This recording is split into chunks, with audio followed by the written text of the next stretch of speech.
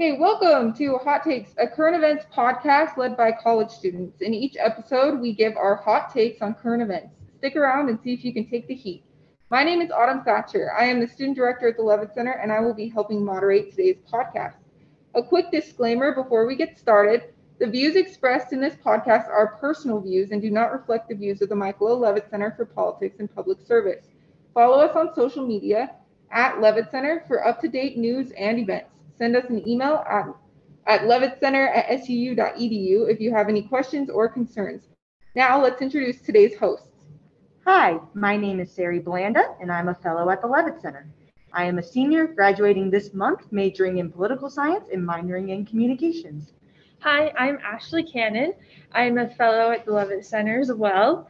I am a sophomore, and my major is engineering technology with an emphasis in architecture, and I'm getting a minor in construction management. Awesome. So the first thing that we're going to talk about today is the COVID-19 vaccinations. And Ashley, I'll have you get started. So first off, we're going to go over how vaccinations are made. So in the past, vaccines had the entire virus in them. It was just programmed to reproduce slowly, and it was in a weak state when it went into your body. Now, scientists take a part of the virus, an mRNA, and put that into our bodies. This means that we are not given the virus and cannot get COVID-19 from the vaccine. Once in our body, the mRNA triggers our immune system to create a protein that will fight against the virus. This protects us from becoming ill from COVID-19. So to discuss 3 of the approved vaccines in the United States, we'll start with the Pfizer. This one teaches our cells how to make a protein, or even just a piece of a protein that triggers an immunoresponse. The Pfizer BioNTech COVID-19 vaccination is a series of 2 doses given 3 weeks apart, 94 to 95% efficiency. It lasts 6 to 8 months. Some of the side effects include injection site pain, tiredness, headache, muscle pain, chills, and joint pain. Now we're going to talk about the Moderna. It also teaches our cells how to make a protein, or the piece of a protein that triggers an immune response. The Moderna COVID-19 vaccine is given in 2 doses, each 1 month apart. It also has 94 to 95% efficiency. It also lasts 6 to 8 months, and side effects include chills, high fever, injection site swelling, and injection site redness. Next, the J&J is a viral vector vaccine, and it uses a modified version of a different virus as a vector to deliver instructions in the form of a genetic material, a gene, to a cell. The J&J COVID vaccine is 1 dose. It is 66.3% effective, and it lasts 1 month, most effective for 2 weeks. Those side effects include pain, redness, swelling, tiredness, chills, fever, and nausea. So now our question, should the vaccine be mandatory? I'll start. I believe that vaccine information should be more widely available to the public, and that it shouldn't be mandatory, but that all information should be presented so individuals can make educated choices with their healthcare providers. I agree. I don't think it should be mandatory, but I do think that herd immunity is a huge part of vaccines. And if not enough people get it, we will continue to struggle with COVID-19 being in our society. But with that being said, like I said, I don't think they should be mandatory by the government, but I do think that they have the right to make it mandatory for you to have a passport, for you to have the vaccine to have a passport, because traveling can bring it back to the US. And I also think that if the government is involved, private companies have every right to make the vaccine mandatory. So, for example, like different airlines can make it mandatory for you to fly with them, but I don't think the government should make it mandatory. I definitely agree that private companies can make it mandatory or a passport if they feel that is best fit for their company. I think it's also important to note that the Pfizer or Moderna are 94 to 95% effective, while the J&J is only 66.3% effective. Yeah, I agree. That is interesting. It's also interesting the side effects, how different people react to it. My husband actually got the Moderna, and he got his 2nd dose, and he was out for like 2 days. He was so tired, and he just had the chills and was so sick. Now he's okay, but It is interesting how it affects everyone a little bit differently. So, Yeah, are we ready to move on? Yep. Perfect. So the next topic that we're going to discuss is cancel culture. And then to start off cancel culture, we're going to give some background on a few companies that have recently made changes to their brands and products. So Ashley, I'll turn it over to you. First off, we're going to start with Mr. Potato Head. Here's a statement from their company.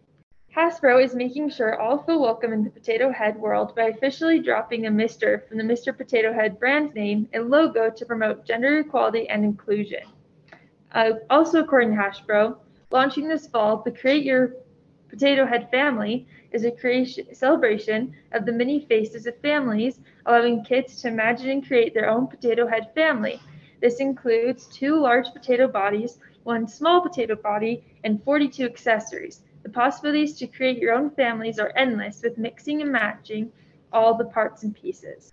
So it's definitely interesting that the company decided to make those changes. Obviously, sex doesn't apply to the conversation since these are toys, potatoes, and not people.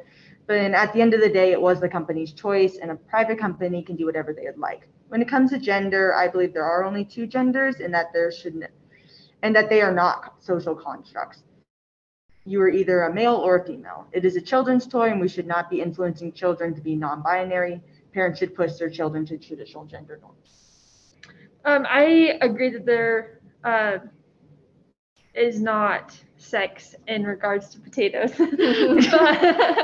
but I do think that it's interesting because they're only taking the Mr. away from the company name. They're still keeping the separate Mr. and Mrs. Potato Heads, and so you can still buy them if you want. And I also think going along with that, parents are going to do whatever they want with their children.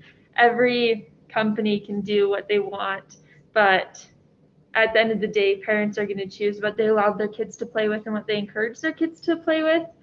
I also think that there's nothing wrong with traditional norms. I grew up with a stay-at-home mom who made dinner every night, and my dad went to work. However, we don't have to have gender norms to succeed. I think that as long as every member of a family has a role that works for them and works for their family, that is what is important for a functional society. They only switched the logo, not the entire idea of there being a Mr. and Mrs. Potato Head, but I think Hasbro is doing a good job at helping kids to see toys as simply toys, which encourages them to be themselves outside of the pressures of traditional gender norms. But like I said before, parents can choose whatever they want for their children. That makes sense. Perfect. So I think we're going to move on to a different topic within cancel culture. So Sari. So next we're going to discuss Aunt Jemima. From the company, they quoted, "We recognize Aunt Jemima's origins are based on a racial stereotype. While work has been done over the years to update the brand in a manner intended to be appropriate and respectful, we realize those changes are not enough.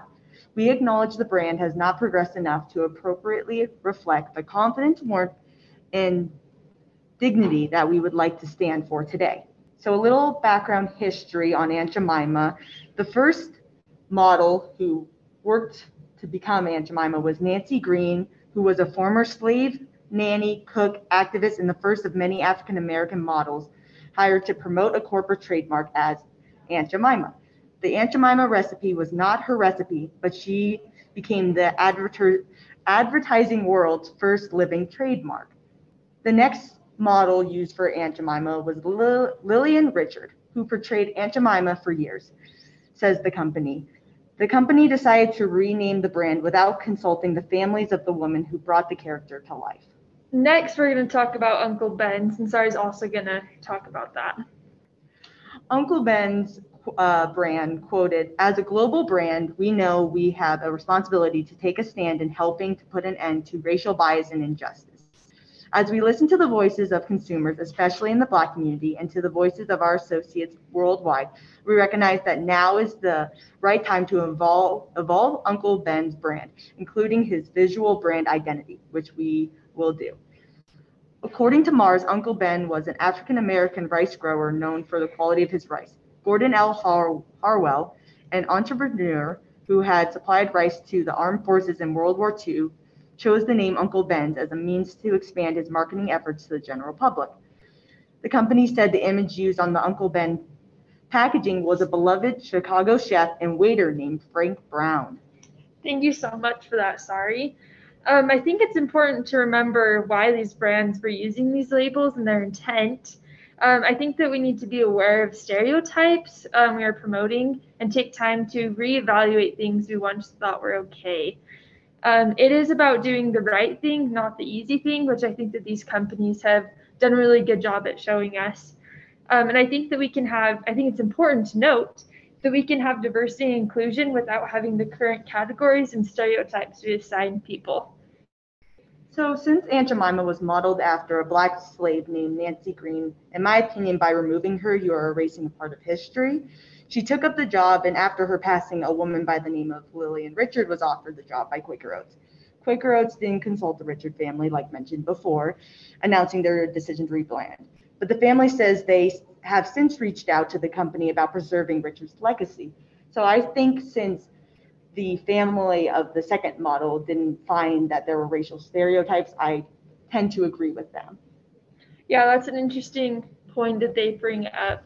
And I think that we can remember history without having to relive it and agree with it, which I think that these companies are really just trying to say. And to make a point on Uncle Ben, some believe that by having his image on the rice, you are actually celebrating Black history. Like mentioned before, if a portrayal of Frank Brown is pushing racial stereotypes, why not pick another Black man to model for the company? I think that would be a wise decision by the companies to not just remove the images of those of different races, but actually to replace it with more empowering images. Yeah, and I think that that's like a big point about everything now is just to empower people and to really represent them in a positive way and in a way that's clearly not living in the past.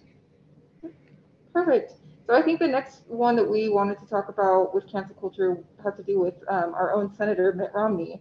So Ashley, you want to talk about that?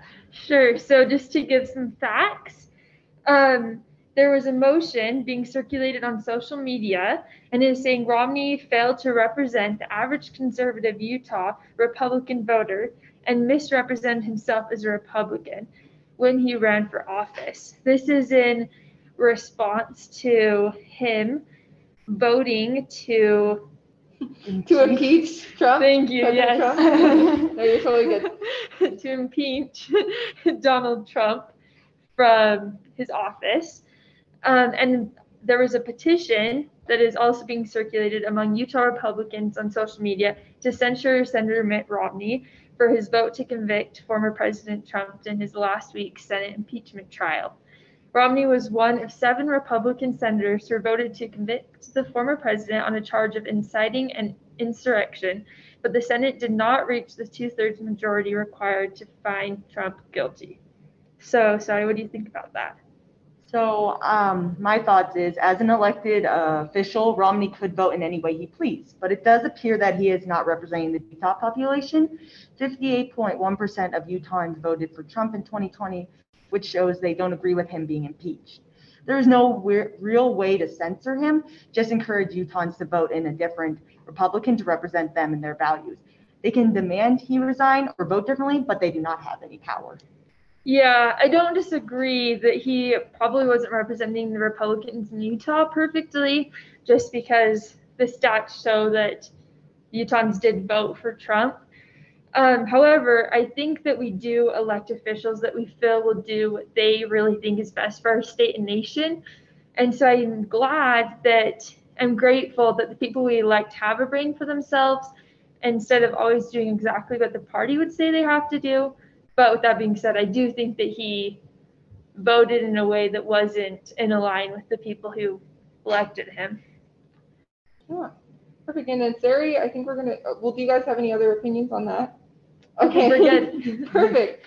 So next, Sari, we can move on to SUU, something that happened right here on our campus. Yeah, so it was regarding Harry Reid. To give a little background, Harry Mason Reid is a retired American attorney and politician who served as the United States Senator from Nevada from 1987 to 2017. He led the Senate's Democratic Conference from 2005 to 2017 and was the Senate Majority Leader from 2007 to 2015. Based on an analysis of bill sponsorship by track, Reed was a moderate Democratic leader as of July 2014. This was the same rating Reed received in July 2013. U.S. Senator Harry Reid is no longer part of Southern Utah University Outdoor Engagement Center. SUU President Scott Wyatt decided to make some changes that called for the Nevada Democratic's name be removed from the building. This happened in 2014. There were people that stepped up and pledged money towards removing his name. In 5 days, SUU received a totaling $40,000. According to the Salt Lake Tribune, the Cedar City University pulled Reed's name off of its outdoor engagement center in August after several area residents raised concerns about linking the school to the Nevada Democrat reviled by conservatives.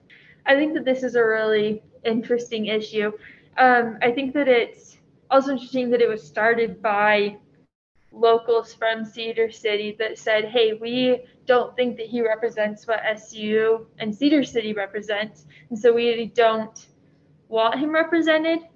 But I think that, although I don't know about the politics side of things, I think that it was a good decision to remove his name just because he has nothing to do with outdoors.